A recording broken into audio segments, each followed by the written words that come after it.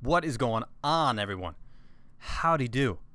You are listening to the Playing On podcast. My name is Cody Mickowski. Thank you for joining me. This episode is brought to you by Charm City Paintball. Mr. Mike Thompson is right now currently at the 10-man open down in Tampa, and he has a good plethora of headbands with him right now that he has available. Like I've said many times on this podcast before, I am very proud to be partnered up with Charm City, just for the simple fact that the product that Mike puts out is ridiculous. He has just top quality, top notch stuff, that custom sewn things that he's put out. He's always looking for that next kind of innovative, unique camo pattern that really catches the eye. He's doing a lot of self anno right now too, where he's got some different self dyes that he's working with. Looks really good. And if you head over to his Facebook and or Instagram, you can check out everything that he's cooking up in his little crazy lab of his. But yeah, check him out, Charm City Paintball on Facebook and Instagram. Let him know that Carl from the Playing On podcast sent you over there. We are also brought to you by CBD Superstore Melloveo. That's MELLOVEO.com. If you were looking to, at least for me, what CBD does for me is it helps me focus. It reduces my anxiety. It helps out with pain. I have a huge respect for what Sam is doing over there.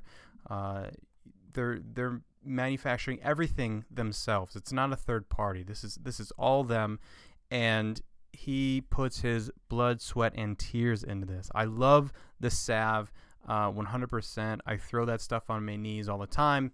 As you know, I'm a front player, so I like to go crazy in the snake and wreck my body whenever I'm on the paintball field. So his salve works wonders on the knees, on the joints, and really anything that you slap that thing onto, it's going to help out. And it's 100%. It's natural.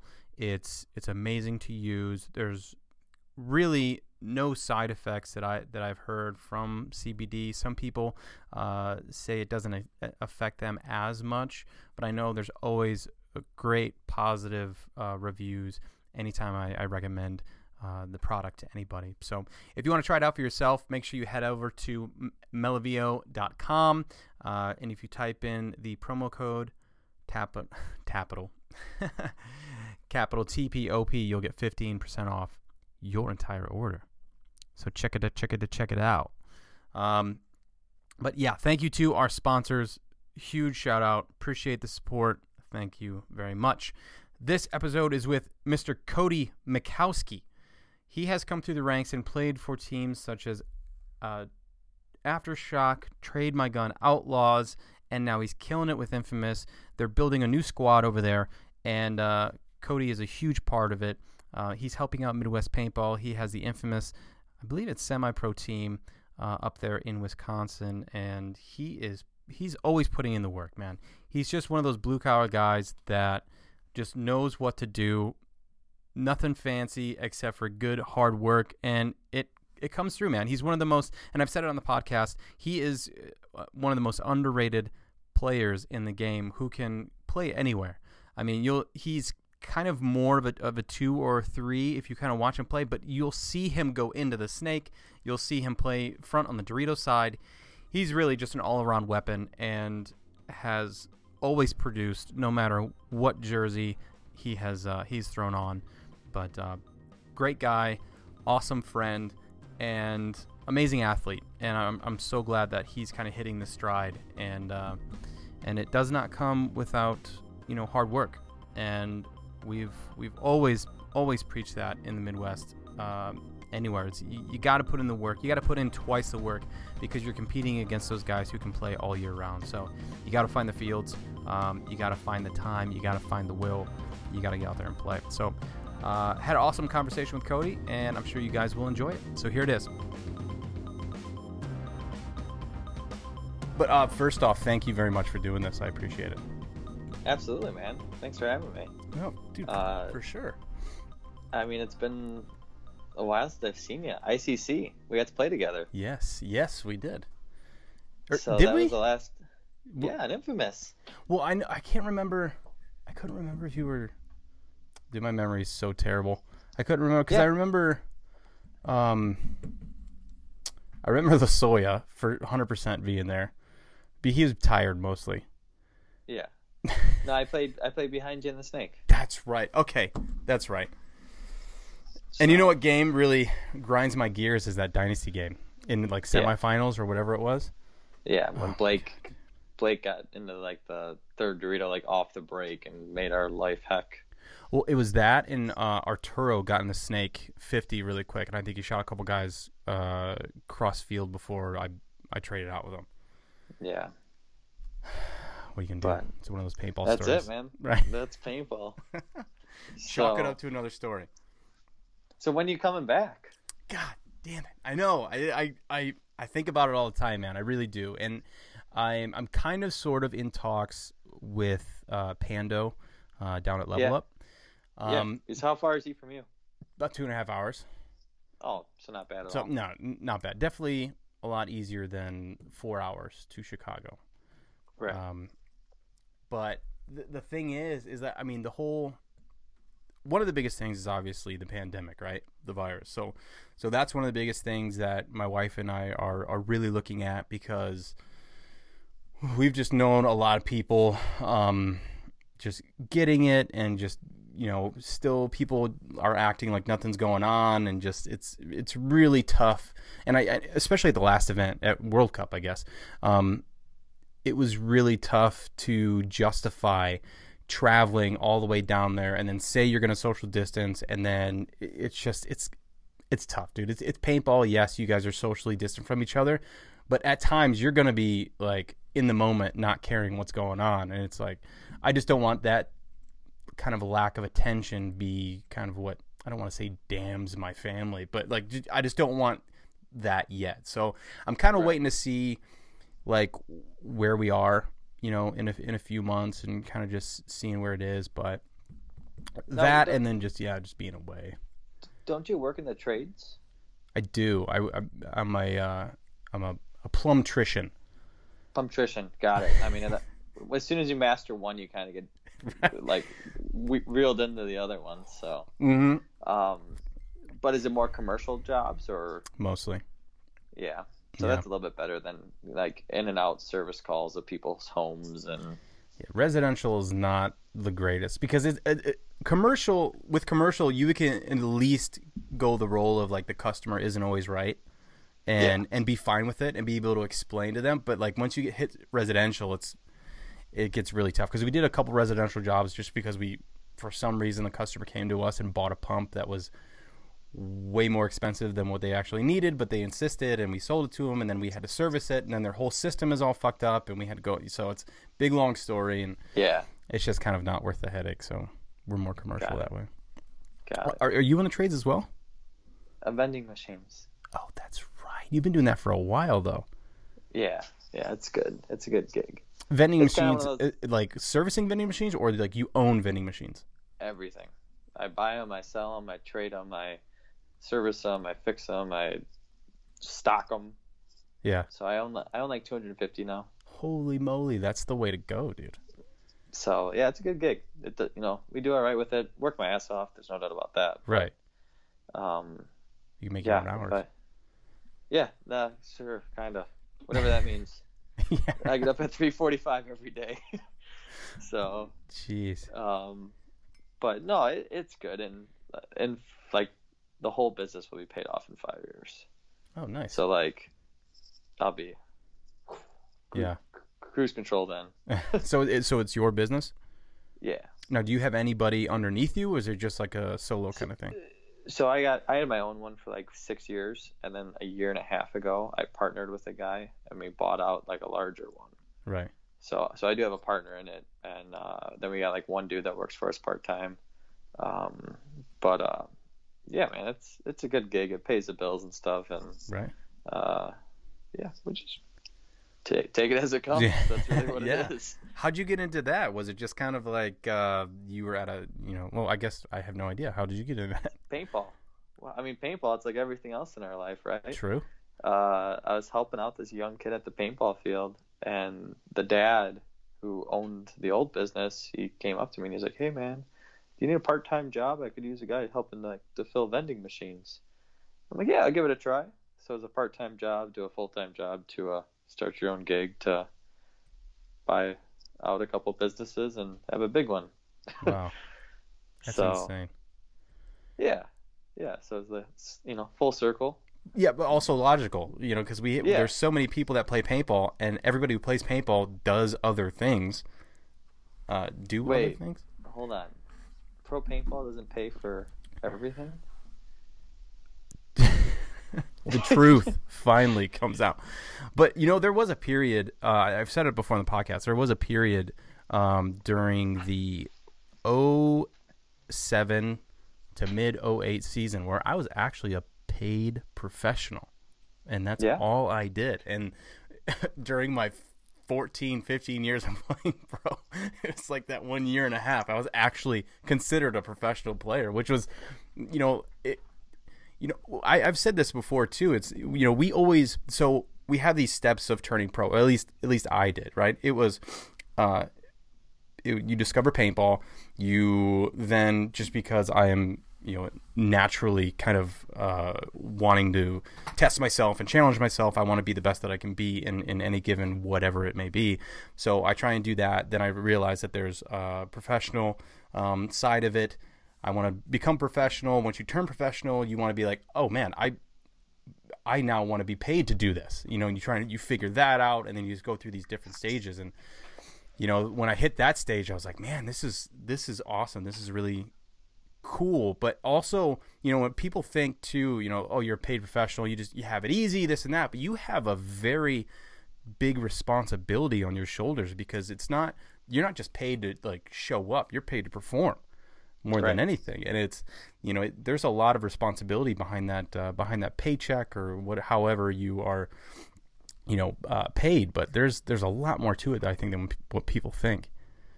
Yeah. And I mean, that's any profession though. Right. I could just tell someone, oh, I just fill vending machines for a living. Yet there's so much more to it than just filling vending machines. And like you said, paintball side of it, the travel, the conditioning, the practices, the teamwork, every aspect of the game. Yeah. So I do wish at some point paintball would be able to incentivize like players in like the prize package format though. Mm-hmm. It's like the better you perform, the more you get paid. On like NFL contracts you hear about all the time, like, hey, if you throw for this many passing yards this year, you're going to get this big bonus. Right. But maybe someday. Yeah, that's the tough part, and that almost comes down to just the individual contracts between the players and the team owner, to where it's like, okay, well, you are at that point, you are item A, but you're also your own lawyer for the most part, at least from a lot of people. Agent, lawyer. Yeah, you're everything. You are fully represented by yourself. So it's like you're doing all these negotiations too, of like, hey, well, man, I think I did pretty good last year. I think let's talk about 10 guns. Let's, blah, blah, blah, blah, whatever it is now, nowadays. But it's so like backstreet, like alley stuff. Yeah. At least the stuff that I had to deal with. Yeah. I mean, in terms of like eras and timelines, I turned pro in 2008. So that's 13 years ago now. Mm-hmm. And, like you said, you had that one like year and a half period where you actually played professional paintball. And that was your living.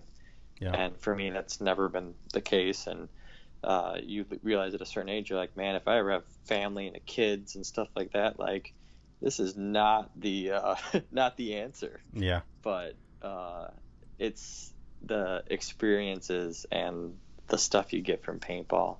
Like I talk to people every day that have been on an airplane, once or twice in their life. Mm-hmm. My oldest daughter's probably been to, 15 different states, how many different paintball tournaments, right. Like, everything. And she's going to be 10 years old in April. So it's like, you have all these experiences and different things that you get to live for and experience, where other sports you don't have that. Yeah, and I think a big thing that I'm very envious is that you get to take your family, because I would love to be able to travel with. It would be so much easier, at least on my wife, is if we were able to travel and bring the family along and have them, experience this thing and not have it be like, okay, well, Daddy's leaving for another 4 days, and it's just her to kind of hold down the fort.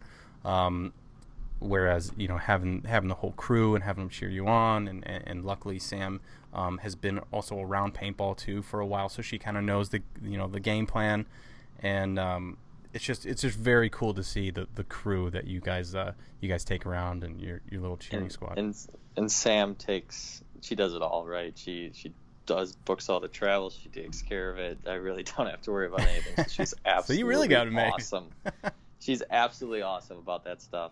But like the coolest thing that like only people in the industry would understand when you start bringing kids around and stuff is how many of these friends and teammates and people in this industry that will like take out that reaching hand and be like, hey man, I'm Uncle Carl here to hang out with your kid for a minute. Like, yeah. And it's super cool. It is. And, you hear about, Thomas Taylor, and, he's got a tribe of kids too. And we're infamous with the infam thing. And, right. We're making bets with each other's kids, over like 49ers and Packer games. Right. Yeah. So it's just one of those things that it goes with you, on and off the field. So. Well, it's super cool. It's awesome that something that you're very passionate about, you can involve the family, and the family can have that experience with you, and especially now, because you're a little bit older now in your career in paintball, and I would say at almost the prime of your game, I feel you look good, you're playing good, and you can just tell by somebody's posture, right? And just kind of how they carry themselves on the field, like where they're at, I feel, in their game. You can kind of tell like a rookie or divisional player, not just because they're sloppy or whatever, but just kind of how they carry themselves. And you can see the way the professionals carry themselves and where they're at in their career. And it's just cool to see kind of where you're at. And I've always considered you a threat on the field. I think you're one of the most underrated players to play the game. And I'm not. That's a compliment. I'm not trying to like downplay you whatsoever, because as far as a gunfighter goes, I think you're on point, and it's just I don't think you get the credit that you deserve. Well, I appreciate that, man. Yeah. In paintball, like we were just talking, you got to be your own agent, you got to be your own lawyer and stuff, and certain things, and the self promotion with like internet and Facebook and Instagram and all that stuff, and that's not really my thing. I'm just a blue collar farm kid, right? I grew up working on farms and stuff, and what I see people do with media like blows my mind, because I am like media inept, right? I even to get on this call, I'm like, hey Sam, you gotta like set this thing up for me because I can't do it. I barely know how to take like a photo on my cell phone. Yeah. Okay. But I mean, it just the sport and what it's become, the ability to see some of these guys bring it to like every facet of their life is awesome, and the technology and stuff like that.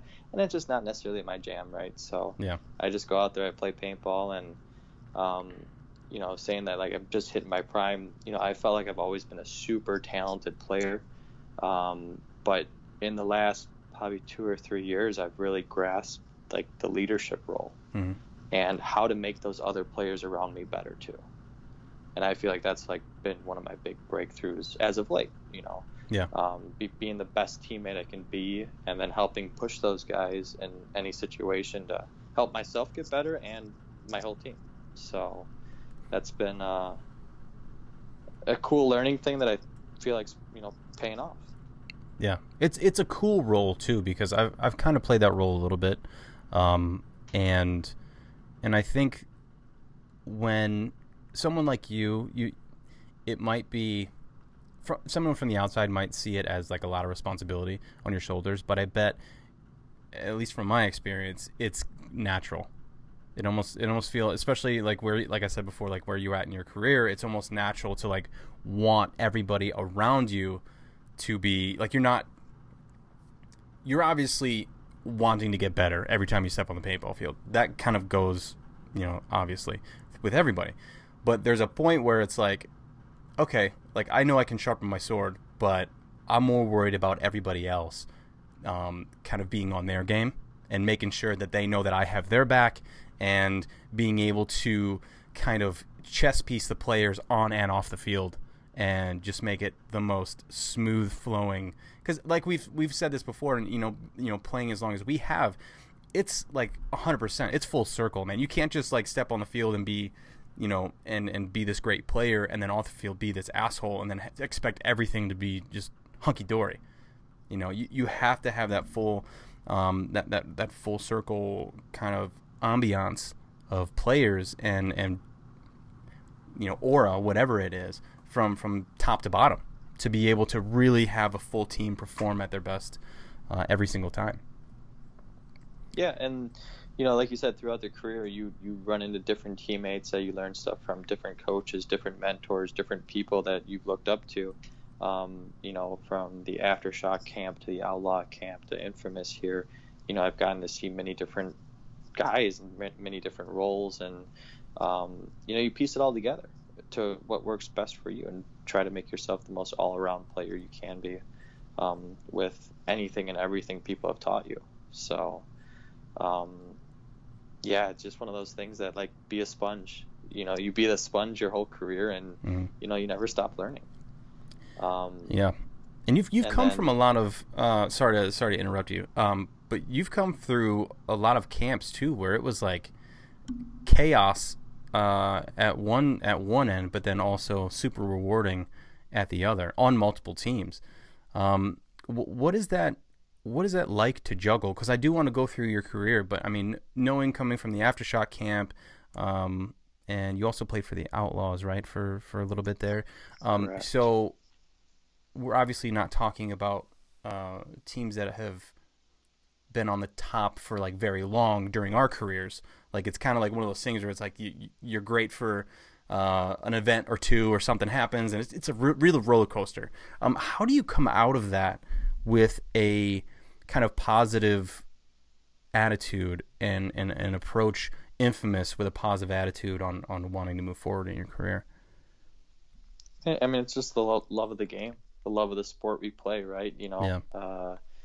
If there ever came a point in my career with any team or something like that I was not having fun anymore, it would get addressed instantly, because this is what it is. It's the fun. It's the escape, right? We go out there, we run around with guns and shoot at each other. Yeah. You can't beat that, right?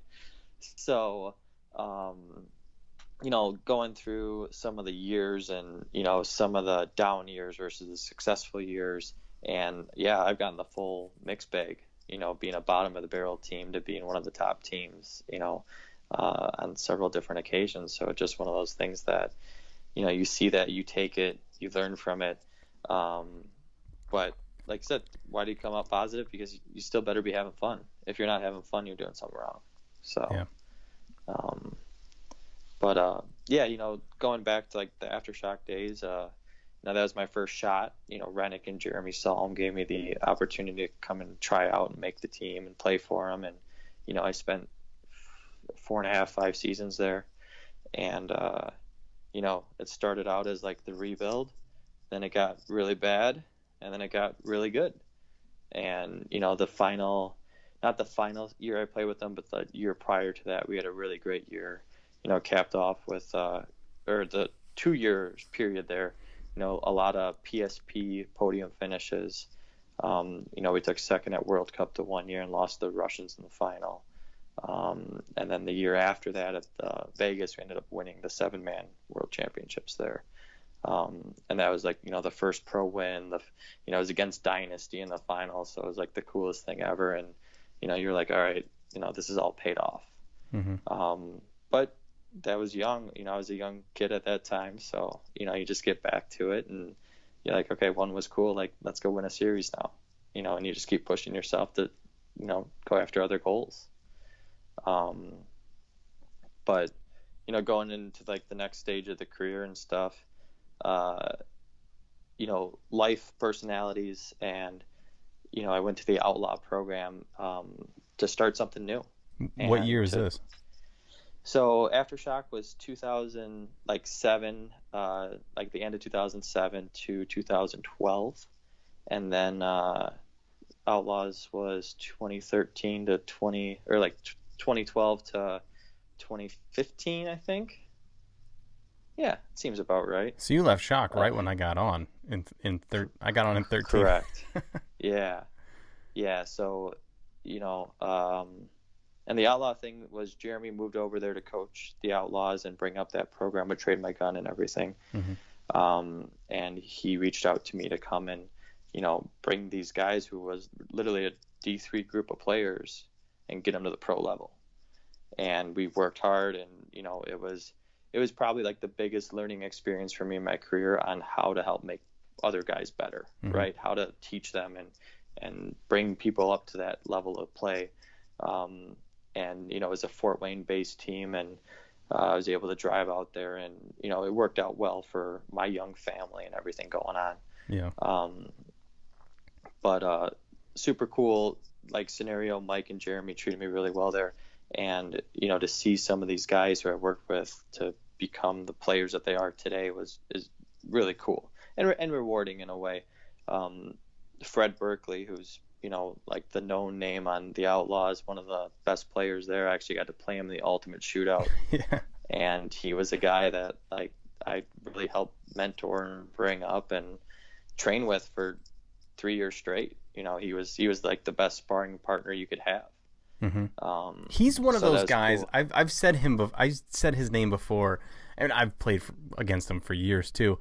And he's one of those guys that has one of the goofiest styles in the world, but it works for him. You know what I mean? It's like he could be one of those guys where you can watch him play and be like, all right. And then you get on the field and you get shot and you're like, what the fuck is going on? And he owns his own. And it's so awesome to see, because I think so many people, he's another one I think that people underestimate, and he just clippity claps him up. Yeah, no, and he's a great dude. Super like mellow, like chill, mentality, but then he gets on that field and, it's game time. Like he, puts on the game face and he plays hard, and great dude. But yeah, the Outlaw camp, the 7-man league was like the NPPL, like resurgence league, and with the Outlaws we won a couple of those events at the Pro Division, and oh nice, couple back-to-back World Cups for PSP and semi-pro, and then that's what earned us our pro spot. I did not know that. Yeah, so it was a really really successful run in a short amount of time there. And then we went pro with them, and the first season was rough, brand new team, and then second season I believe went a little bit better, and then some things just changed, and I got the opportunity to come to Infamous, and I took it. So, and then that's the start of Travis and my relationship with the team and the brand, and everything. And when I first got on Infamous, we were a top tier team. I think we took second in the series that year, and I joined late that year too. So it was a top tier bunch of good guys. The next year was still really competitive and great team, and then Infamous went through like a little bit of a rebuild, and now we're getting right back to it. I'm really excited about this year going forward. So I was really excited about 2020, but COVID. COVID. Yeah. Yeah, it's cool to see. Yeah, you guys are definitely getting some firepower behind you. And Travis is such a good guy. He does so well with his branding and his marketing and what he does for Infamous and what he does for his players too. I mean, he does such a great job, and he's such a good dude. What is it like working with and playing for Psalm?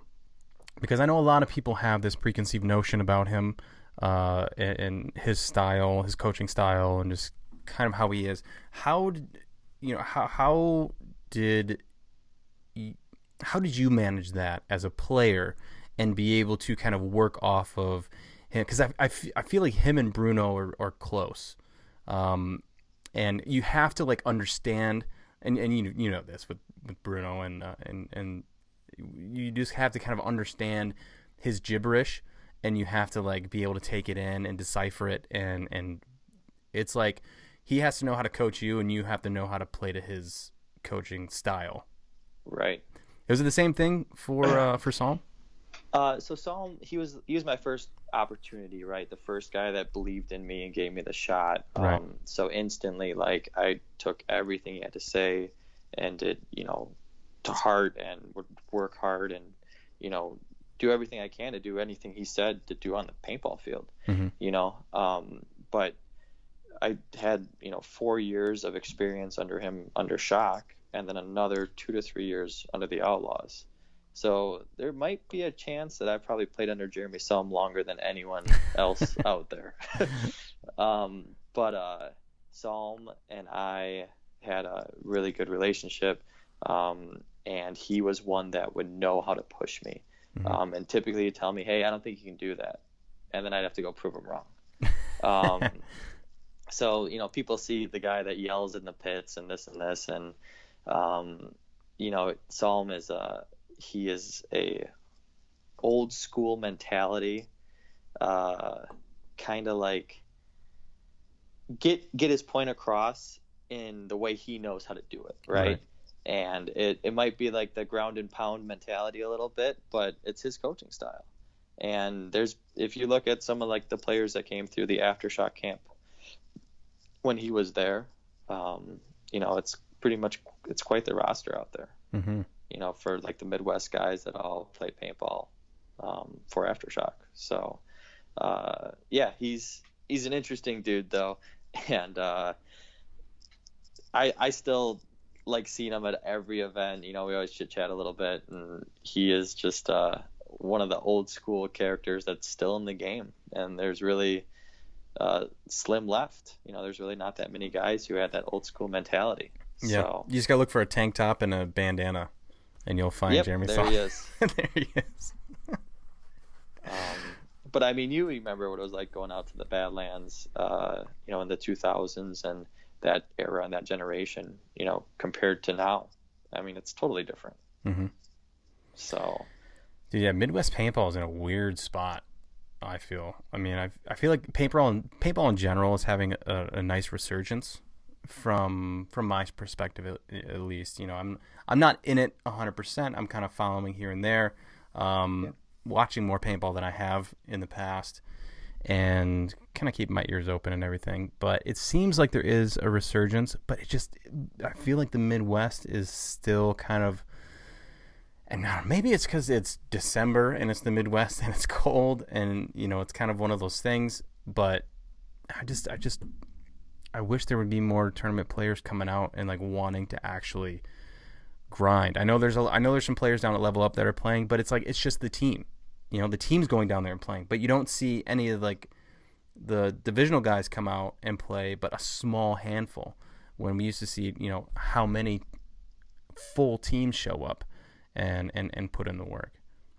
So this is the coolest part about my paintball career right now, is like the Wisconsin Infamous program that I teach and how active I am with the local scene now. I've been doing tons of clinics with teams, tons of clinics with just players. And it's probably been one of the coolest, most rewarding things over the last 2 years that I've been doing this. So it'd be, we had 2 complete seasons with my Wisconsin Infamous program that I started. And, we're coming into the 3rd season here, and we just had a combine tryout at the Siege Paintball up here in Wisconsin. Mm-hmm. And, 30 players show up, all looking for teams. There are 6 teams there that are looking to pick up players. And, every Saturday and Sunday, we got teams out there. That's awesome. And they're playing. And it's like you said, a resurgence. You could talk about all the negative things of COVID and whatnot, and talking to some of the local field owners that I deal with often, like Virgil at Blast Camp, and Door up at Battlefield and Doug at the Siege, they had a great year. Mm-hmm. They recovered fully. They crushed it, and this paintball is, kind of socially distant as it is, outdoor and everything like that. But it was one of the only things people could do. Right. And the amount of dudes that I have seen that have been like, yeah, man, I had a family. I took a break for a couple of years and now I want to get back into it. Like, I hear that like every week, I think, which is awesome. And it really is. So, yeah. But yeah, no, there's definitely very cool things happen in our area. And I think it's going to carry out in the spring and summer for this year. And paintball could really, like, Midwest paintball could be restored. Yeah. Not that it's dead, because there's still tons of teams in the area and stuff like that. But, just to universally connect everyone and bring paintball to that huge practice scene, and really putting in the work to everyone get way better, mm-hmm. and the true grind of paintball. So it's crazy when for many years in this area people are like, oh yeah, we practiced hard this weekend, I shot a case of paint. Like, nice, man. Like, that's not trying to get better. That's not drilling. Like, different upbringings and different times, but I mm-hmm. see it coming full circle here. So yeah. Now, a case of paint for me, that's a lot. Yeah, it's a lot for me, because I'll like. How many steps have you ran though prior to shooting a paintball? That's true. I mean, there's a lot of steps. So, quick story. This is 2008. You're playing on Avalanche, I believe, mm-hmm. and PPL. Yes. And we're on Aftershock playing against you guys, in the good old NPPL days when we actually couldn't practice field layouts and all that kind of stuff. And it was like the second point of the tournament. And it might have been HB or whichever tournament it was, mm-hmm. but I was playing the snake player, and I dove in the snake, and I got to the 50, and I'm like, all right. So I shot a guy on your team, and then I shot another guy, and then out of the corner of my eye, I'm like, no way. And you were already on my side of the field. And like, it was fast. I'm like, man. And then we come off the field, I'm like, hey, how did he get there? And they're like, he went off the break. And I'm like, no way. And I'm like, they're like, yep, he went off the break to like our Dorito. I'm like, yep, I guess that's why he's the fastest man in paintball.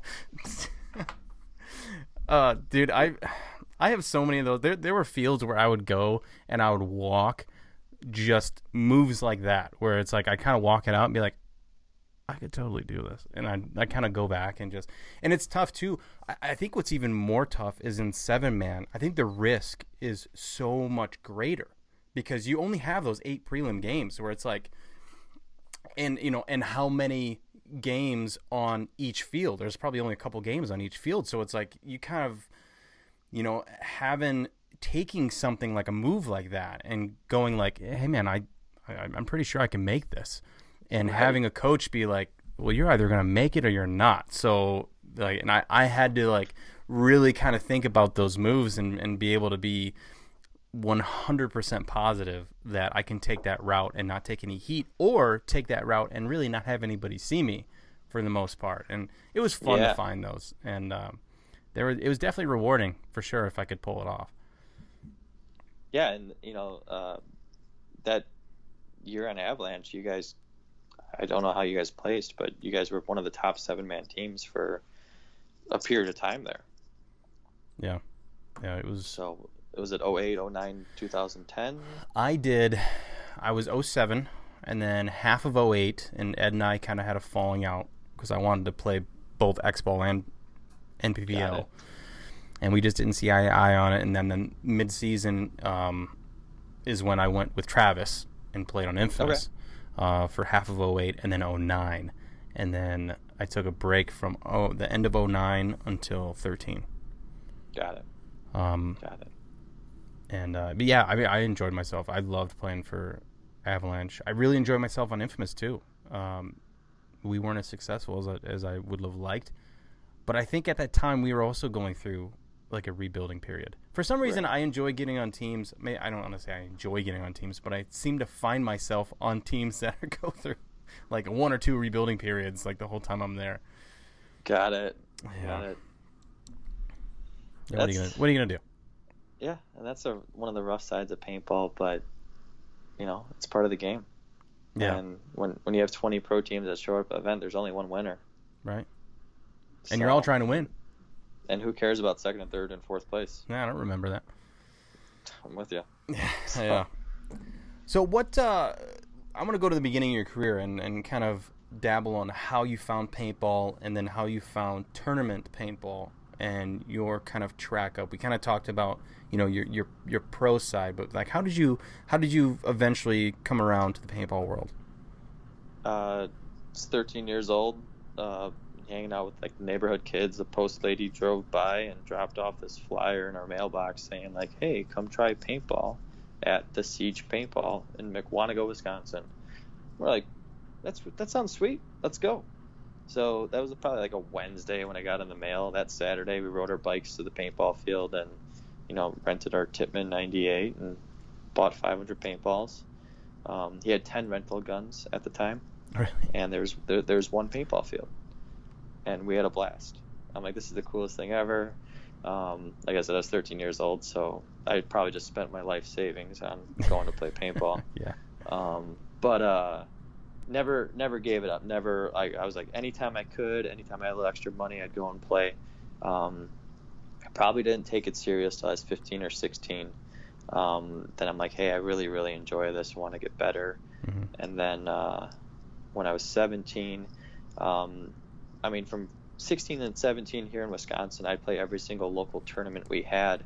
And like back then, like you could win guns every event. Like you would win like brand new Bob Long Intimidators and sell them for $1,000, and you only had like $100 invested in the tournament. Mm-hmm. So like I would do that every weekend as much as there was tournaments, and I'm like, this is awesome. Like I could just do this all the time. And then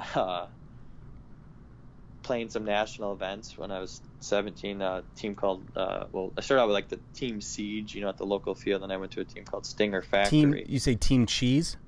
Team Siege. Oh, I thought it was a Wisconsin thing, like Team Cheese. Yeah, okay. We like cheese, but no, and like with Stinger Paintball, we won a couple NXLs and D3 5-man. We didn't have enough guys to play X-ball, Mm-hmm. But we won a couple events like that. I'm like, hey, I'm looking at some of these other guys out here. I could hang with them. So then I started driving out to the Badlands, and man, did all those kids hate me. They were like, who is this kid? Really? Well, and like it was a dream to play on Aftershock back then, right? Everyone wanted to get on Aftershock, and I'd show up at the field, and some of the local teams who all wanted to be there, they would just bonus ball me and shoot the crap out of me and all this. And I showed up for like 3 or 4 weekends in a row every day, because or every Saturday and Sunday. Mm-hmm. And I'm like, this is paintball. This is like where I want to be. This is what I want to do. And then Jeremy's like, hey, I've seen you playing out here a lot. What's your deal? I'm like, I just love paintball. I want to play better people. And then he gave me a tryout and then made the team. So pretty much like the simplest story ever. And that's why they hated you? Because they wanted that spot. Right? So if Aftershock was looking to add a guy, they wanted that spot. And they were like the local Chicago dudes that have been training and playing for all this time. So I'd show up and I'd bring down like 1 or 2 buddies from my Stinger team, and we just pick up walk-ons or whoever. And my goal was to go and try and shoot 3 Aftershock players, right? Every time. If we lost, I didn't really care, because it wasn't like a team. It's just, how do I get better? How do I play better people? Yeah. So then, like when we didn't get the lineup against Aftershock, these other teams, they just would shoot. Like I would get shot 30 times walking off the field every time, and it was just the upbringing. So I kind of miss those divisional days though, man. Like that just grind through the divisions. Like I remember just playing Division 2 and just the scene around here and up in Michigan, and just kind of that whole, just everybody is kind of at the same spot, right? Everybody's just kind of at that spot where it's like you're either going to go somewhere or you're just going to kind of grind it out in the meat grinder, and you're trying to figure out your way. You're not necessarily trying to figure out your way out. You just want to be the best player that you want to be.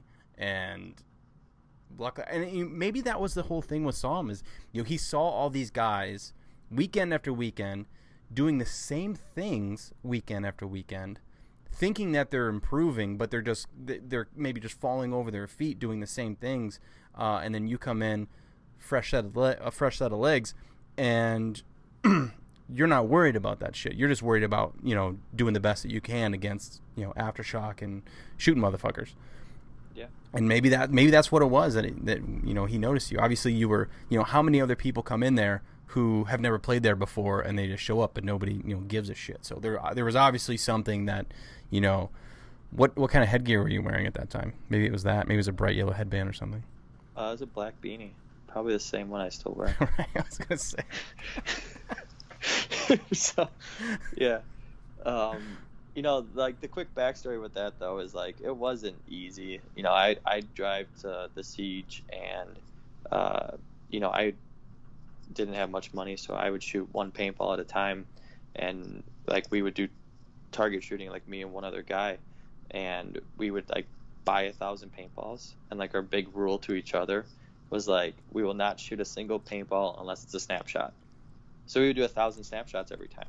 I seem to have that same rule to this day. But like, and we would just push ourselves, and like, I'm righty dominant, so it's like, hey, we'd do 8 left-handed and then 2 right-handed. And like that's just the stuff we'd force ourselves to do. So I probably did drills, and my best friend to this day, his name is Tom. Him and I would go up to the Stinger place on Thursday nights, and no one else would be there, and we'd shoot an entire case of paint at each other playing one-on-one. But like it was just a different work ethic, different training mentality. So like when we got down to the Badlands and started playing there, like these guys tried to intimidate us or bonus ball us, like we didn't care. Yeah, whatever, dude.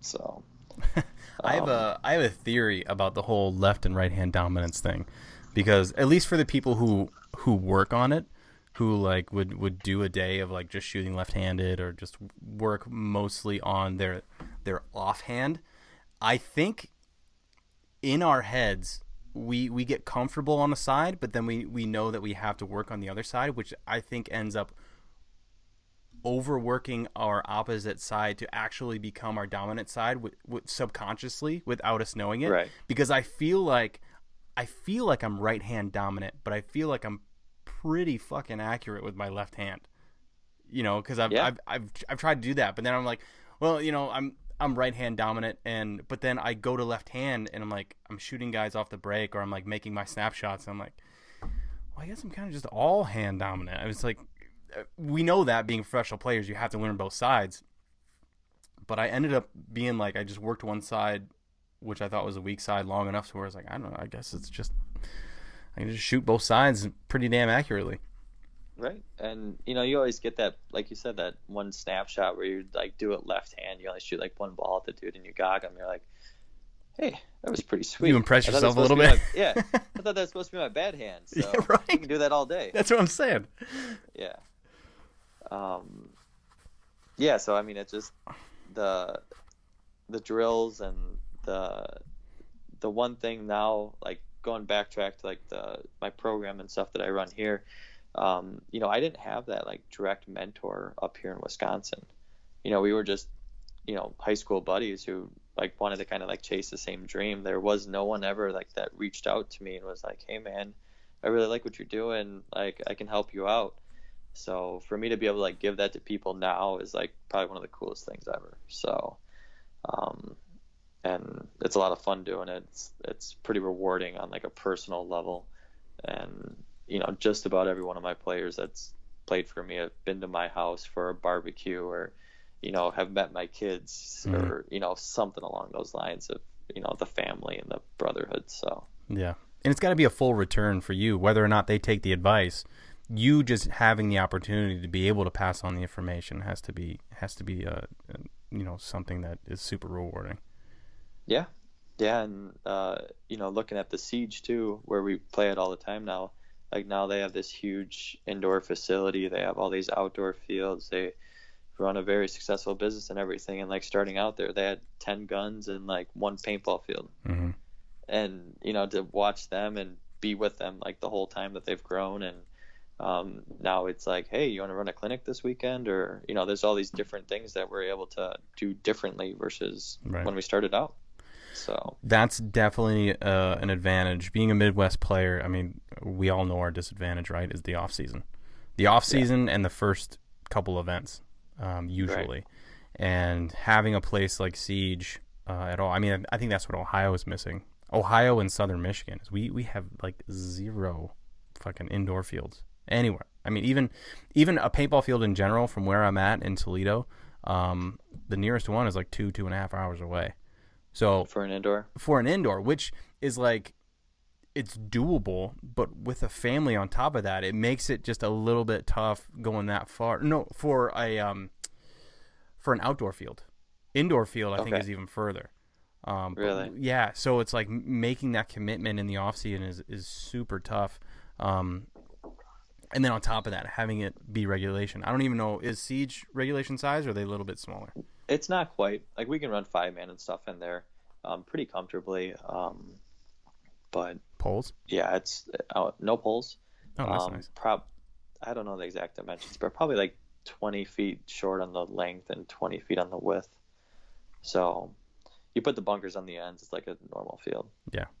Just fucking paintball's paintball. Dude, that's it. Yeah, dude. I've been itching, and the weather's been like up and down, and there's been some nice days, and it's just, I got to get down there and get playing. But on those chilly days, dude, it's tough to get motivated to get out there and play. When I'm looking, I mean, could you really use a nice indoor right now? Just a little bit of heat. Maybe turn it up to like 45 degrees, and I'll be fine. Yeah, I mean, the indoor does spoil us. I was outdoor doing drills with some guys I was doing a clinic with 2 weeks ago or 3 weeks ago now. Mm-hmm. And, there's snow on the ground and, ice underneath the snow. And I'm like, man, it's so much nicer in that building over there. Right. But no, we wanted to work on what we're doing, and there's a full team practice going on, so we couldn't have the private time. And right. It was, one of those humbling moments where you're like, man, I got it so good here. So, yeah. So the position that you play on the field, I would say is mid 2 to 3 at times. Obviously, you can play 1, 2 as well. But did you kind of fall into that role, or is that something that you just kind of hit off the bat that was like that's where you felt more comfortable and most productive is in that spot, or did you start out front and then work your way back? So I started out playing front Doritos for Aftershock back in 2008.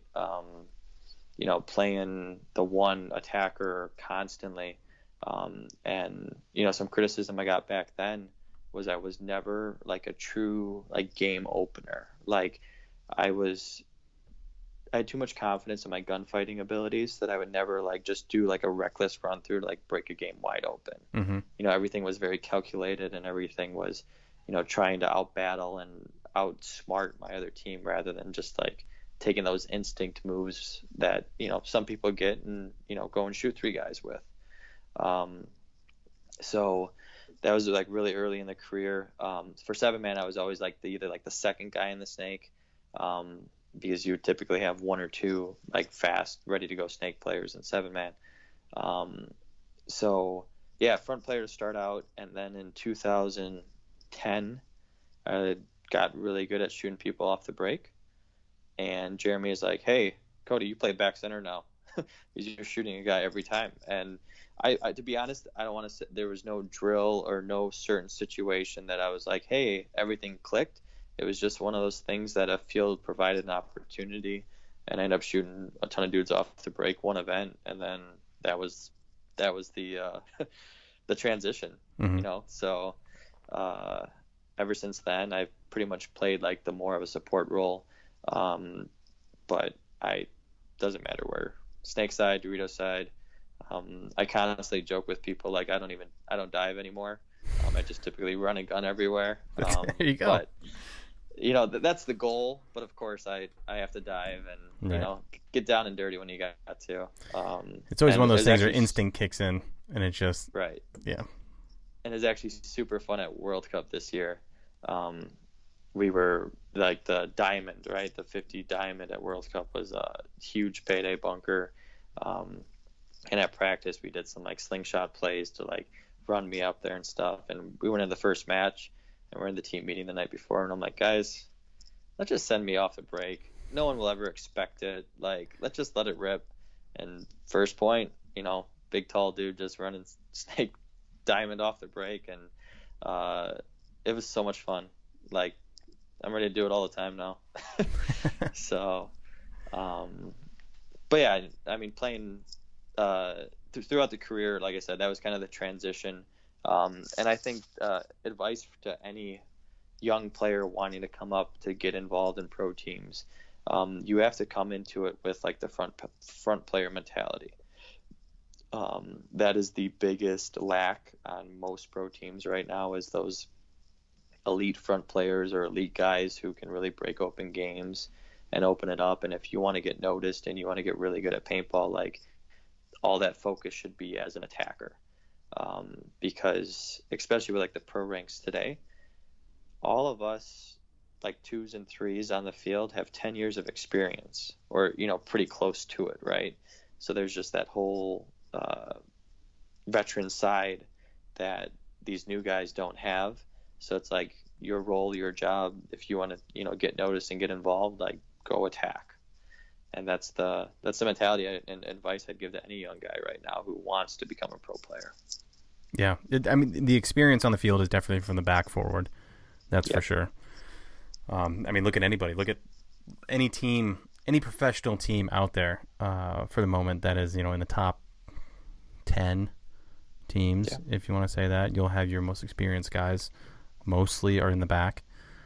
I thought about it too. I was like, if I do come back, do I come back as a front player, or do I like kind of like work my way into like mid? Do I kind of hold off a little bit? I was like, it's what's gonna happen is I'm gonna do that shit, and I'm gonna get into a situation where it's like, that whole thing where a light bulb goes off and your body and your instinct tells you to go, fucker. Right. And all of a sudden it's like you fucking doing all this shit, and you're like, oh, god damn it, I was supposed to stay there. And different dudes and their different, playing styles and careers, like you were always an attacker, right? You had the speed, you had the ability to make it to those far spots and read these routes and stuff like that. And that was what your career was based on in a way, right? Going back to certain dudes over the years of playing paintball, there were certain guys who had just set identities on what they did on a paintball field. So, and if that's what makes you great, you got to stick to that. Yeah. It's well, and also I think to add to your advice on people coming up, you also have to make sure that you be as well rounded as possible. To not only be confident in a front position, but also be willing to fill shoes, to do the work of doing one-on-ones before and after, to be able to know that you're going to be in situations like that and that you're going to be ready and prepped for it, because players on your team are going to see that, as well as if you're coming up through the ranks, other players and other teams and other coaches are going to see that, because results are going to show on the field. I mean, ultimately, the work that you put in, we've heard this multiple times in multiple scenarios, whether it's in life, athletics, anything. The work that you put in is really ultimately what you get out. And if you don't put in that time and do those small steps that turn into big habits of, no, I have to do one-on-ones before I practice. I have to do 5 to 10 one-on-ones before I leave the field. And you can make those little habits become these game-changing moments, because when something like that happens and you're a front player, a big example of that I think is Silos Cortez from the Ironmen. I think it was back at World Cup. I mean, how many one-on-ones was he in and won? I mean, there was a good handful that he was in and won, and I'm sure that he puts himself in those situations at practice, meaning one-on-one situations before or after practice. I'm sure he practices those. So don't try and be well-rounded of a paintball player and B, obviously have your specialty of, if you're quick or if you're a good shot, work on that specialty. But B, get CeeLo signed up for the Ultimate Shootout. Oh, really? I mean, no, get him signed up. Oh, yeah, there you go. No, that was one of the funnest things that we did this summer, during the COVID thing and everything. And, I reached out to all my local pro friends and local divisional guys, and we set that up. And we did entire days of paintball, just one-on-ones. Yeah. It had the buzzer system and everything in there. And we actually didn't have buzzer. We just had cones we would go hit. But did you have to go beep, beep? You have to make the noise when you hit it? No, we did kind of call it out, like, oh, got that, but like you said, hold yourself accountable for always trying to make yourself better. So those days of one-on-ones was awesome. To this day, I start every practice I can off with it's like a take control drill is what I call it, but it's in your face. You're only one bunker apart. Typically ends up in a lot of bloody knuckles, and you get shot a lot, but you and that one guy just try to take control of each other, and it doesn't matter how many times you get shot. You just right hand, left hand, up high, low, down low. You utilize the entire bunker, and the whole point is to put the other guy in. And it works snapping, it works posting, it works wrapping, it works every single aspect of your game. And it gets the blood flowing. And some of my divisional guys who we do this every single practice that we can. And they know what to expect. They know what they're supposed to do. And then personally, I'll be like, all right, guys, who wants them? And I'll stand on one side and do it with 6 or 7 guys in a row until my legs and I'm just gassed, right? Yeah. But yeah, it's just like you say, you got to drill that stuff. You got to keep yourself accountable and focus on every part of your game rather than just attack and make yourself diverse. Yeah, and it could be something even as simple as, before, if the field itself changes the layout of wherever you play constantly, it's maybe showing up a little bit early, and before you do drills on the field, walk it. Even if it's a field that's just randomly thrown up, because it's going to be one of those things where that same situation is going to happen when the field layout comes out. You're going to be on a field that you don't know that you have to walk. So why not just every time you step on a field, if it's different, walk it. Just make that a habit to be able to know shots and know spots. And if you can do that and make that a routine, you're going to see shots a lot quicker, and you're going to be able to absorb that information a lot more. And especially as a front player, to be able to get those spots where, with the field layouts that are happening now are really kind of 7-man-esque, but they're also very quick due to the big bricks and everything else that kind of blocks a lot of shit anyway. So you're going to be on the 50s and on their side a lot. So finding all those spots and those shots is huge. And I have been preaching this for a long time, is I really wish they would do blind layouts again. Did you see the latest announcement? No.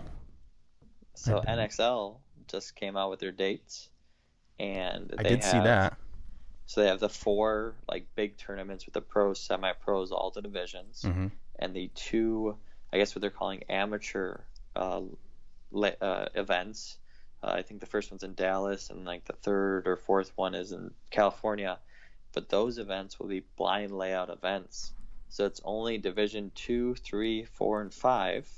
So no semi-pro or pro. Yeah. But they won't be releasing a layout prior to it. So I will be sending a divisional line there, and I'll be going there to walk the field. And I'm like in a kid at candy shop. I know, right? To show up and be like, dude, I remember these days. Let's do this. Let's break this thing down. And I mean, anyone that played 7-man in the old days would know, you got there in the morning and you didn't leave till the sun went down. Yeah. Yeah. So walking the field and learning it as best as possible. And I know there's proponents for, fields being released and everything, and doing drills and learning the field, and the best team will prevail out of this.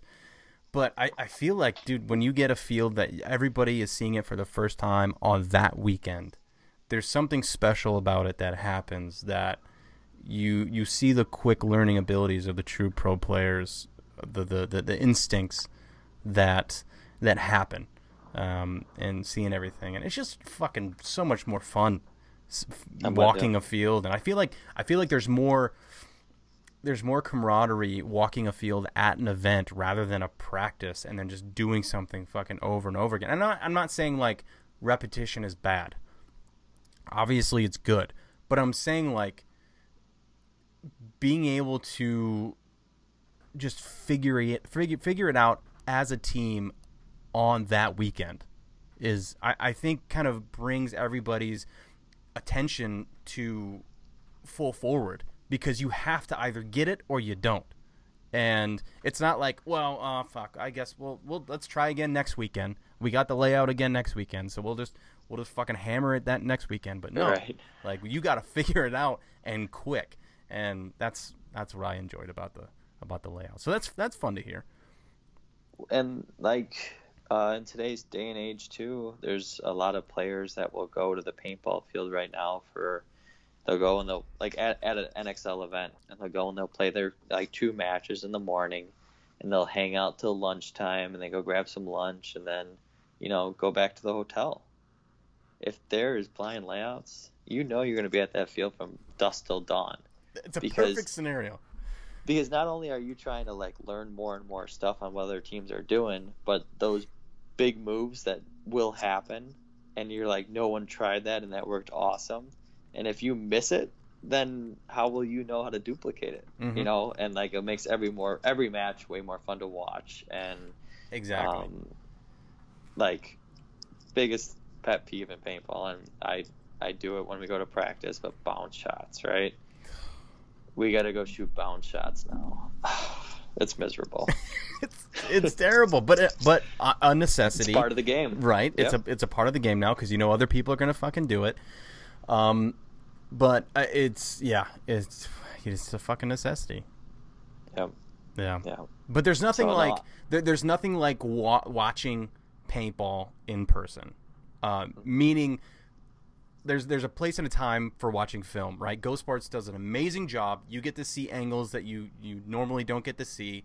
But there's something about being up in the stands and watching players play and teams work together and in front of your eyes, and watching plays just like being laid out, right? And kind of watch it happen right in front of you is cool, because you can kind of,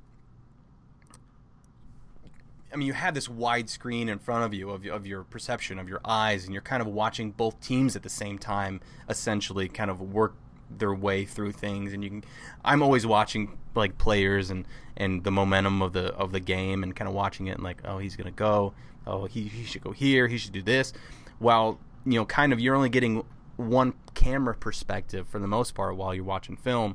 And I like being at the paintball field at tournaments in general. Just the atmosphere itself kind of heightens everything, and then you're in the stands with your team, you're watching games, you're writing down your own statistics, whatever they may be.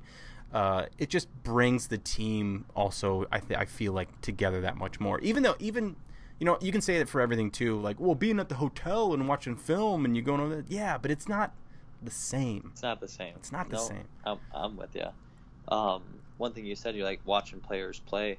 When I watch matches, even to this day, like I'll look at guys who are playing the similar position that I'm playing, or guys who are doing extremely well that event, and I'll watch what they're doing, like move to move to tendencies, what they're doing in every single play, to like really pick up on them. And yeah, I'm watching the whole game, but really with primary focus on certain players. And like you said, like if it's a threat for like a team that you're gonna play, hey, I gotta shut that guy down. You'll have that mentality. Or if it's a guy who's in a different bracket and doing really well, you're like, dude, we got to get our guys doing that, So when you break it down by like the step-by-step part of the game, where you're like really focused on a certain position or a certain player, and watching different people do it, or watching that guy in different matches, it gives you a whole different light of what's going on in that game. Yeah. So yeah, maybe it'll go back. I don't think going backwards in that essence, in that kind of tone, would be a terrible thing. I think having more pro players stay at the field longer would, as a team too, would be great. So something for you. What is something that what do you enjoy doing on the paintball field? Like, what kind of challenges you and kind of gets you to a point where you kind of smile whenever you're on the paintball field? Is it shooting somebody off the break? Is it a snapshot? Is it doing a sneaky move? Like, what do you enjoy most on the paintball field? My favorite thing is a one-on-one. Anytime it stalls out in a match and it becomes a one-on-one or that situation, I get that instant smile or like just excitement, right? You're like, all right, it's me versus this guy. Like, and whoever wins this wins the point. Could win the match. It's like one of those pivotal, points in a match. It could be a huge impact. But one-on-one's kind of like a basic answer. Other than that, one of my favorite things to do is when you get an assist, and especially like as of late, Callie, who we played together a couple of years on Infamous, him and he's got his GoPro on, and we're just at a practice. But we have a call, it's called catfish, where you kind of like let the guy, go, so like you're baiting him. And Callie goes up to like this 50 bunker, and I'm on that zone, so I'm keeping the guy contained. And Callie's like, hey, Cody, catfish. And I'm like, all right. And I just stop shooting. And then like as soon as I stop shooting, the dude releases, and Callie shoots the guy. And like the call works like perfectly, right? So like anytime like you can add that element to your game where like something works exactly to a plan, or you have on-field teamwork that works perfectly, like that would be like the one thing that like I get really excited about in paintball right now.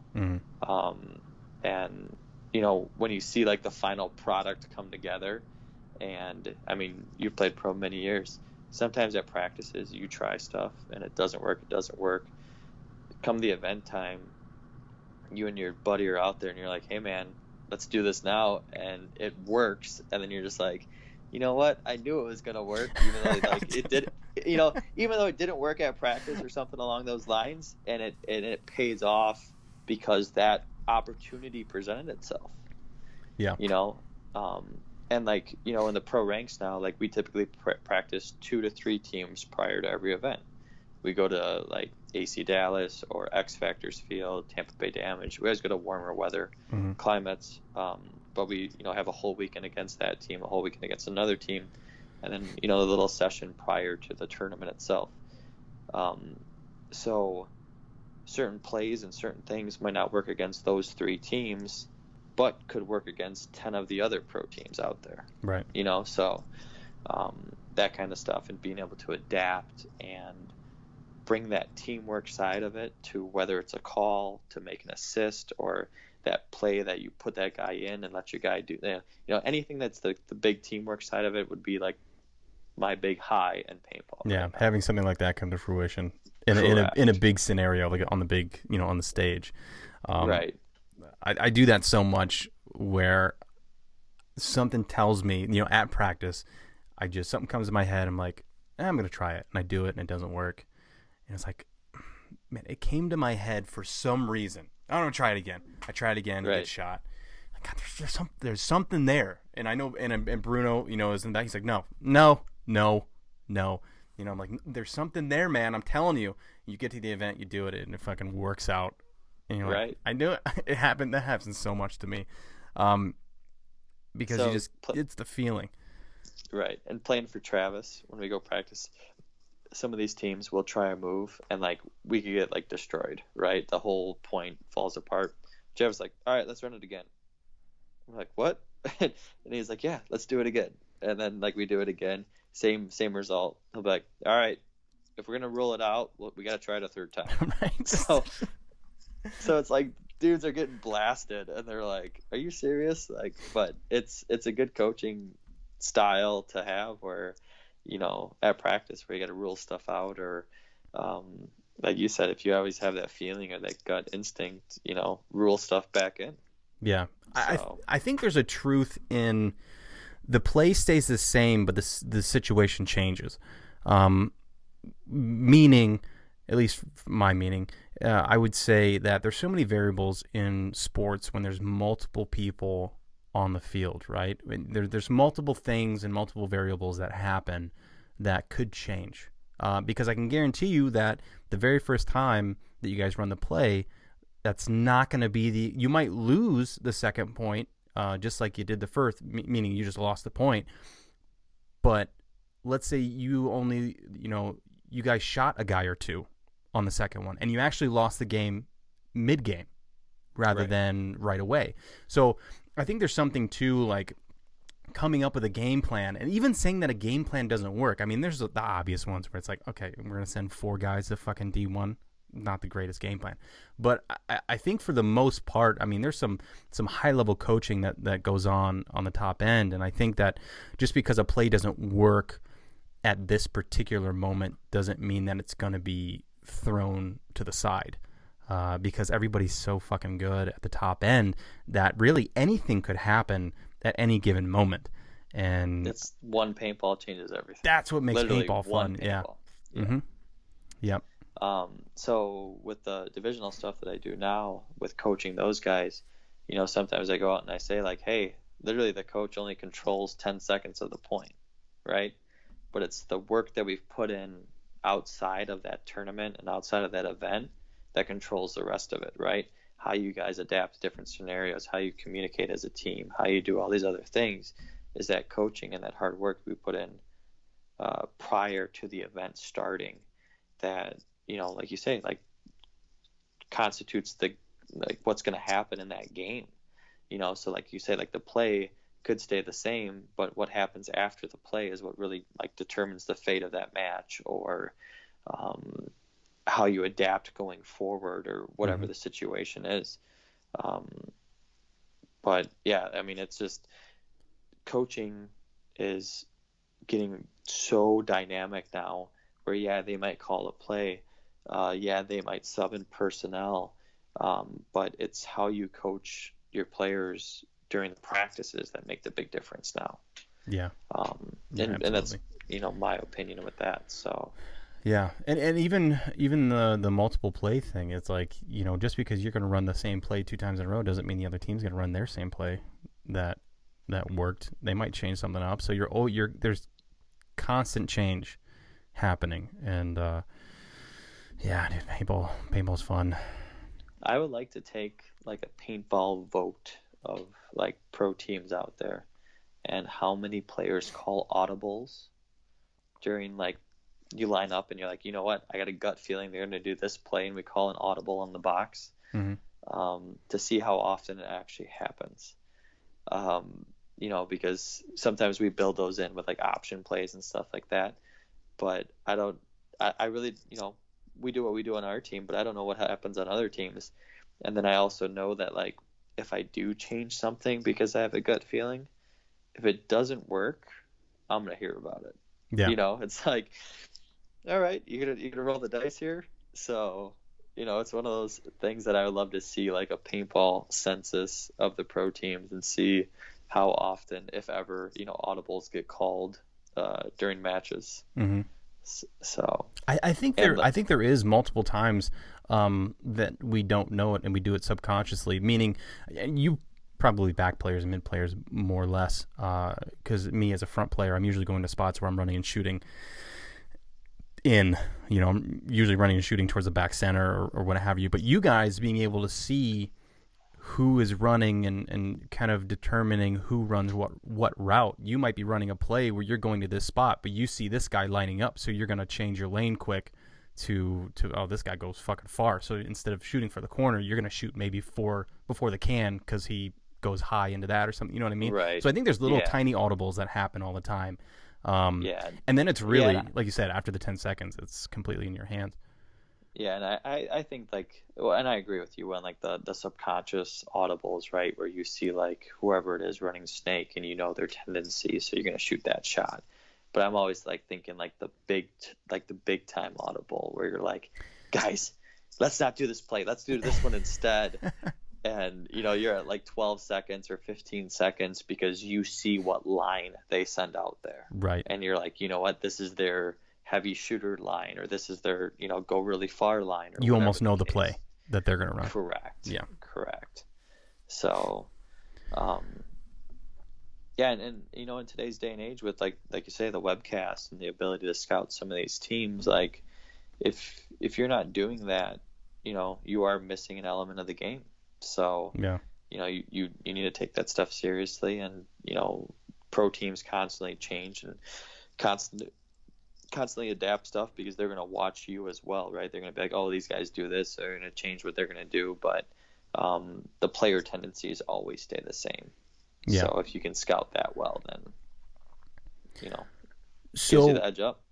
Well, yeah. What for you do you do first in a one-on-one? Do you check the clock or do you find the player? Find the player, always. Situational wise too, like if it's running down on time, I do that subconscious like countdown too in my head. Mm-hmm. So typically if it came down to that, I would have checked the clock a couple times prior to it becoming a one-on-one. Gotcha. Especially being in like the back position. You know what I think would be cool would be, which I think wouldn't really change the game all that much, is on the scoreboard, the physical scoreboard itself, having a body count, having a 5-dot body count for each side. I don't think would be like a terrible thing. Just because I don't think the players really look up at the clock all that often. Maybe not as much as it being there we think they would. So I think having a body count up there would be a cool thing, but I don't think would be like a super game-changing thing because for the most part, I mean, the guys know what the fuck is going on, at least the elite right. players. But I think it would be a kind of a cool thing to be able to look up there just at a quick glance and be like, okay, it is 3-on-2, but you still gotta fucking find them. I mean, It's not like it's gonna give you their position, but you can at least have the G count right or wrong. The game changer is when that staff person accidentally takes off an extra body or two when he shouldn't. Right? That's what'll make it completely like, do you trust the fucking clock?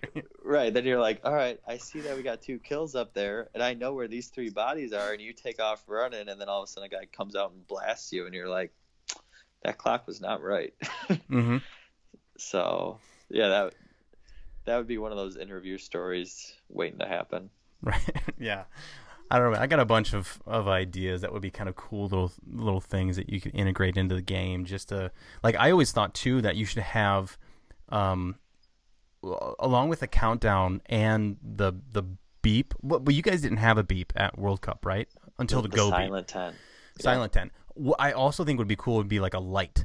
So like, meaning, if you're on one side or the other, you're not always going to be able to like see the clock or be in good position to like even see the scoreboard or what have you. But like on the opposite 50 of where the clock is, have like a light that goes off also at the same time, so you can kind of like as I don't know what that would be an advantage of. Maybe that was for the beeps or something, or for the clock. Now that I think about it, that's not the greatest idea. Don't fucking listen to me. I have no idea what I'm talking about. Yeah, I mean, the refs do try to do like the arm signals where they drop their arms and stuff like that. Mm-hmm. I actually had a player play for my divisional that was like legally deaf, mm-hmm. and I would have to like go talk to the refs prior to every match and be like, hey man, he's got a hearing disorder, so if you're gonna like pull him out, we don't mind if you go and like tug his jersey, but like he can't hear you if you're saying out from behind mm-hmm. him, so yeah, there's your light idea. There you go. Player eliminated. Here's your flashlight. Here was another idea that I had was, instead of the refs having flags, because the football has flags, right? Is having refs have a yellow glove and a red glove. And then that way they can run at you holding up one or the other, and you know exactly what's happening. Like, instead of like, you're like, oh, what's going on? Or like, why did I get pulled, or this or that, and you kind of look around, and the ref's going around pulling people with a red glove up or something, or a yellow glove up. You know that a minor's happening, and there's no confusion about maybe what's happening. But it'd be kind of a cool aesthetic too, of like, instead of a flag going up and going down, and you look around and refs are just running around. You got to give them both, right? The yellow glove, red glove, and the flags, so that the other team can see the flags. Well, if you have a bright red glove and a bright yellow glove, and a ref is like, but see, here's the thing: I think it's the same thing, but maybe the glove would have a better chance of other players seeing it, because if you don't catch the flag going up and coming down, you're just seeing a ref like run in and eventually see players getting pulled off. But if you see him running around with a red glove up, you know exactly what's happening. And I guess as long as he keeps it up while he's pulling guys out, you kind of know what's going on. But if he's just like, and he like goes and pulls people. But I don't know, just something. I'm just trying to think of different shit, right? We've seen it all for so long. Maybe we have like horizontal stripes or something on the refs' jerseys. Well, the webcast is done like, there's like the red bunkers on the one side and blue bunkers on the other side. And, they're constantly improving. There's a lot of haters out there for the NXL and what they do, but man, they still give us the best stage possible. Oh, it's amazing. Right? It is. And I see different stuff every event that they've changed or like tried to improve on, and some things work, some things don't, but it's constantly getting better and better, and like we can do more than we've ever been able to do, and I love it. So I'm gonna keep showing up. Yeah, I mean, by no means am I saying I'm trying to replace shit because it's it's insufficient or or whatever. It's just because it's a fucking idea to try and change things up. Just because, dude, that's what happens, man. Every 2 years, shit changes. New stuff comes out for the most part, and there's usually new rosters and new players, and paintball's ever evolving, ever evolving in that aspect. Yeah, anything in life. So it's adapt or die. Right. Adapt or die, motherfuckers. Is there, like, do you have little nuanced things that you do before you play, or are you superstitious at all, or you just pretty much show up and just make it happen? No, I kind of feel bad as like a teammate because I'm not like that hype guy or like the, hey motherfuckers, let's go. Like that's not me. I'm that calm. The most, like, I guess the biggest prep I do besides like the normal like warm up and stretch is just like to visualize. I visualize a lot of what's going on, where my shots are, what I'm gonna do. Make sure your beanie's on. Yeah, make sure my beanie's on. I mean that's pretty much it. Like I'm just the normal average Joe in that kind of category. So you don't wear crazy socks or anything, or keep something in your pocket that normally. No, don't need 2 gallons of pre-workout or just my morning coffee and like let's go. So there you go. Yeah, I always ask players that because I wonder how many other players are like weird like I am. Like I have to. It's the baseball side in me. Like I have to have in my left pocket, or would it be my right now? Well, anyway, I always put my barrel bag in my left pocket. So what happens if that zipper breaks on those pants? You gotta get a new pair? Never does, never will. No. Ever. I make sure that it is in there. But it would be my right side. So yeah, my barrel bag would always go in my left pocket. I would always have the same barrel bag from the beginning of the season until the end. I would make sure that it never hits the ground, as far as like some occasions, maybe it's like a quick, we need a gun or whatever, that'll happen. But usually if we need a gun, I'll like take it off before anybody else does and put it in my pocket. There you go. But then in my right pocket, I'll have a microfiber folded X amount of times and put in a certain way up. Dude, I have all these weird things that I fucking do. So what is X? Is it a 4-fold, tri-fold? What are we talking here? So it's a 2-fold. So it'll be in half, and then so it'll be quartered, I guess. So quartered in my pocket, same one. So when you make your comeback, I have to like customize you a barrel sock that's gonna be like super embarrassing and be like, dude, this is my gift to you. don't let me down, and you're gonna have to use it the whole year. Yeah, I mean, I have no problem. I'll do that on my own. I'll use it the whole year on my own. You know, like, you don't have to. I initial all of my shit so that it doesn't get like taken. Like, I'll initial the microfiber, and I'll initial like the inside of my jersey. Like, I'm super fucking weird with all that. The jersey with your name on it, you're gonna make sure you initial it. Yep, too? I'll Nice. initial it. A lot of the markers. I get the goggle thing because you don't want to put someone else's sweaty goggle on. It's but the worst, dude. It's the worst. True. I will go out with a semi-foggy, like, sprinkled goggle rather than somebody else's sweaty condensate, like, all day paintball breath. I can't do it. I'm out. Yep. I'm out. Yep. But or even somebody else's marker is super uncomfortable. Like, I'll make it work if I have to go out there. Like, if my LV takes a shit, which it normally doesn't because I love those things. But I mean, Planet Eclipse, best guns in the game. what are you gonna do? What are you gonna do, man? That's The LVs, dude. I still to this day will stand by those things. That they are just the smoothest and just butter. I love them. They're You amazing. just need to get like a little skull on your bolt pin then. Oh, there you go.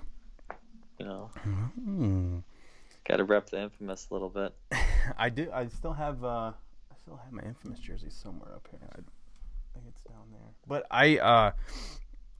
yeah, dude. I just have a bunch of little nuanced shit that I do that is just kind of like I've said before in a podcast where like all the markers that I've owned, all the ones that I've owned and shot on a field, I take the battery out and I scratch in my initials so people know that's one of mine that I've actually had on the field.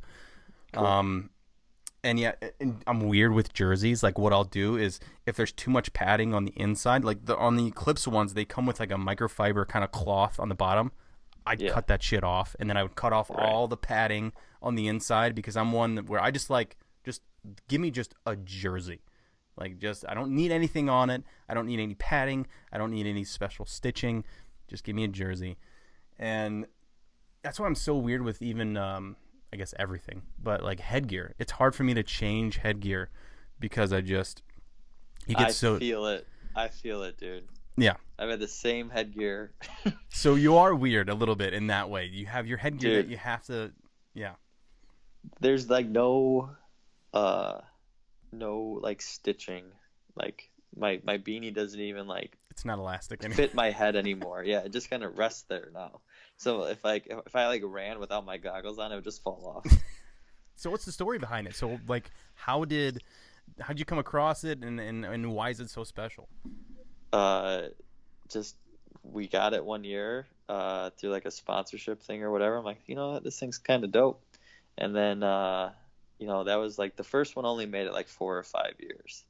So then one of my old homies gave me his one that he never opened. He never like wore it, but it was from like the same team and like the same era and everything. So then I got that one, and that's the same one we've had. So like there's it might be Beanie 3 to be honest. Actually, I'm not exactly sure, but it's been the same beanie the whole time. Yep. It used to be like a little Empire like visor hat thing, but the visor's been gone. Yeah, because it has the opens. Yeah. Yep. So it's just the headgear. What about the headband underneath? Just a Sandana. I don't even know what model or whatever, but I got it way back in like 2007 at a World Cup, and I'm like, all right, sweet.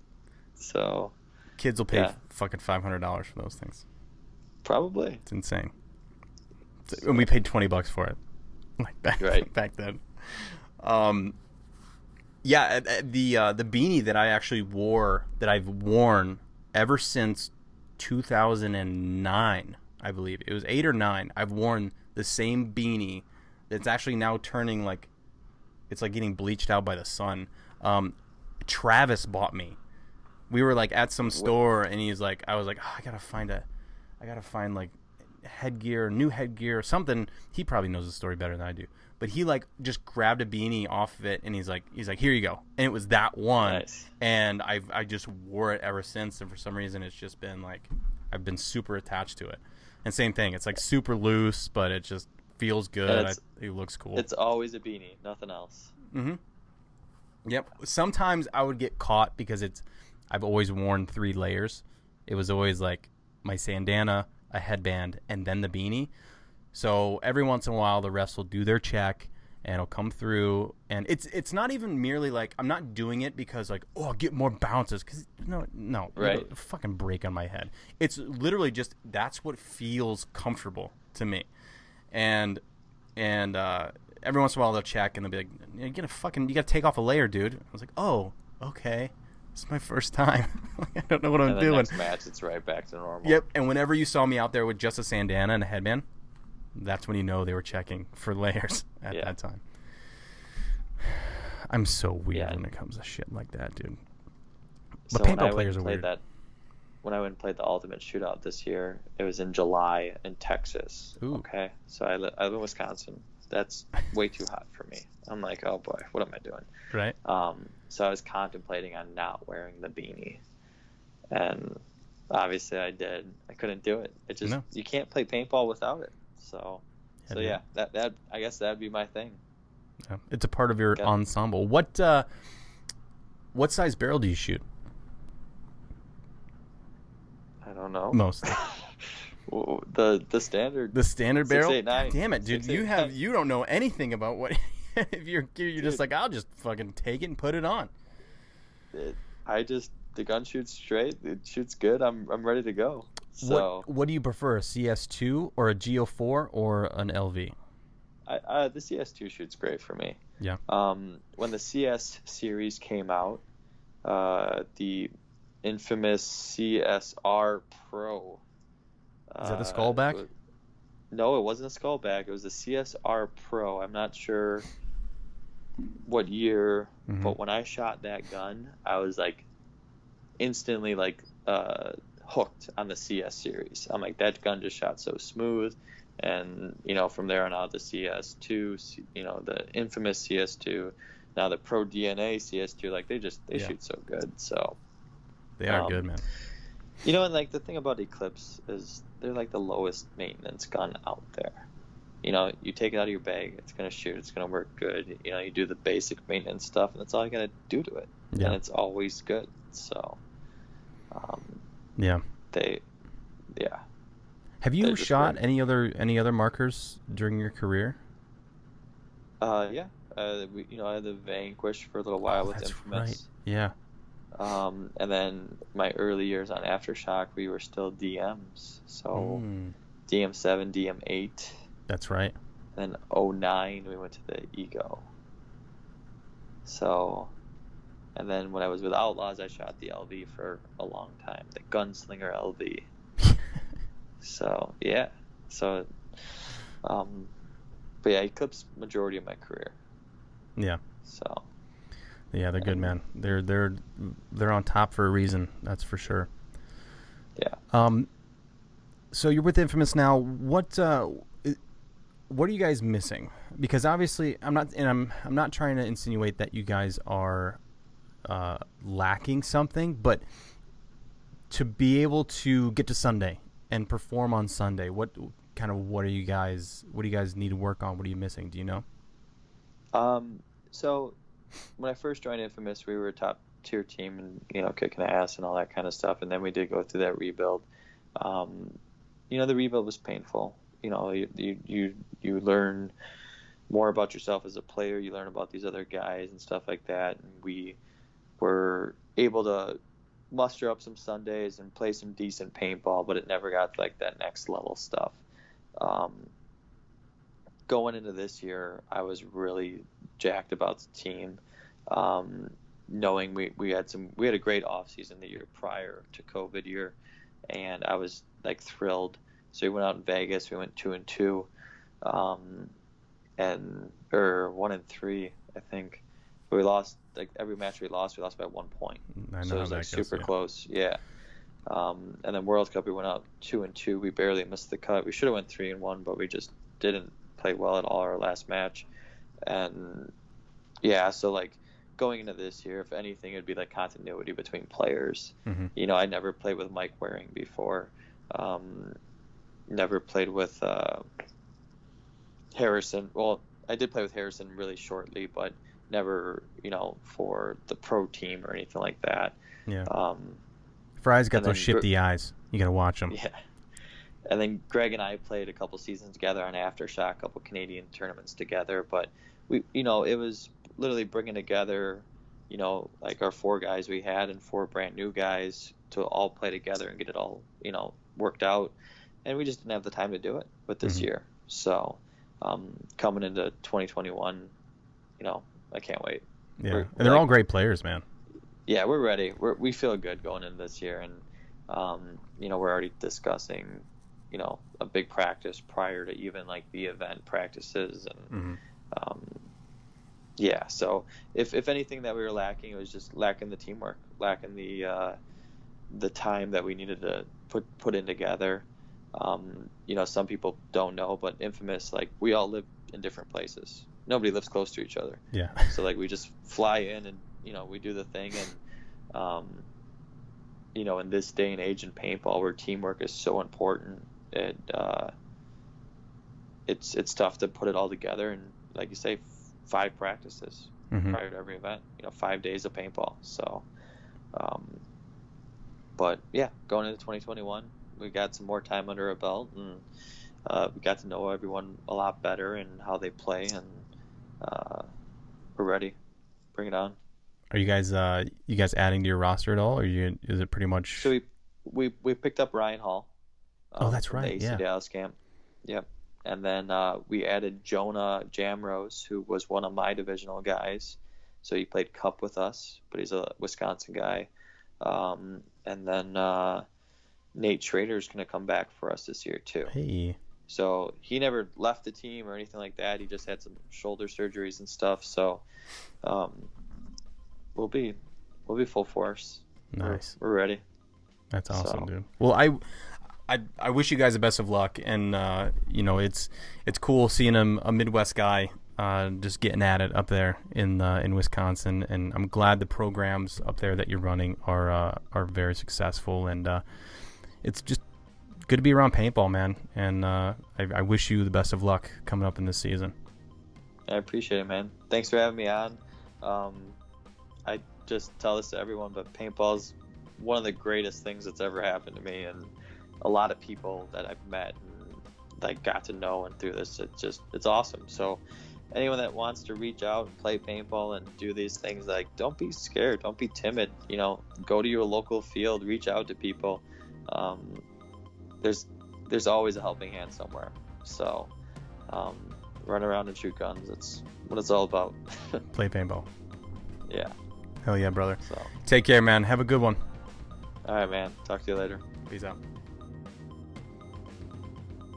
Thank you for your time, Cody. Appreciate it, bud. Good luck.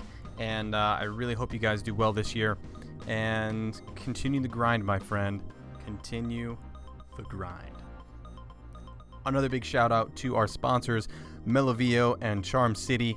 Melavio, a wonderful CBD company that I've been using products now for a few years and have had nothing but great luck. I wouldn't say luck. I mean, he puts everything into this product, and I've been a proponent of CBD for a while now, especially since I've come across Melavio and what he does for his company along with paintball itself. He's just a believer, man, and it's amazing. It's amazing stuff. Again, make sure you head over to melloveo.com and find yourself a little product that you enjoy. They have capsules, they have the salve, they have the oils, they have CBD products for pets. They have all kinds of stuff. If you like gummies, they have those as well. They have the legal limit of THC in them, which is hardly anything, 0.003 or something like that. So you don't have to worry about feeling anything like that, any psychedelic side effects. There are none in the CBD. So hit them up, TPOP, for 15% off. Thank you, Melavio, and also a big thank you to Charm City. Mike hitting it up in Florida for the 10-man right now. He's killing it. But if you guys are looking for any kind of headband or head wrap, anything like that, if you don't see anything on the site that really catches your eye, contact him anyway, because he's all about figuring out what works for everyone, and he he loves what he does, and you can tell in the quality of work, but I'm sure you'll find something that you enjoy. So make sure you tell him that that Carl from the Playing On podcast sent you over there, and give him a little wink-a-dink, and it's good stuff, man. Just try it on. I promise you will not be disappointed. Thank you to our sponsors, and thank you to everyone listening. Very much appreciated. Get out there, play some paintball this year. I know I'm going to, and I can't wait. It's going to be a great season, and it's just going to be a great year overall for paintball. And hopefully this little thing called COVID kind of just washes away. Take your zinc, take your vitamins, stay healthy. Don't text and drive. Please keep your eyes on the road. Listen to podcasts like this one, and we'll see you again here soon on the Playing On podcast. Peace.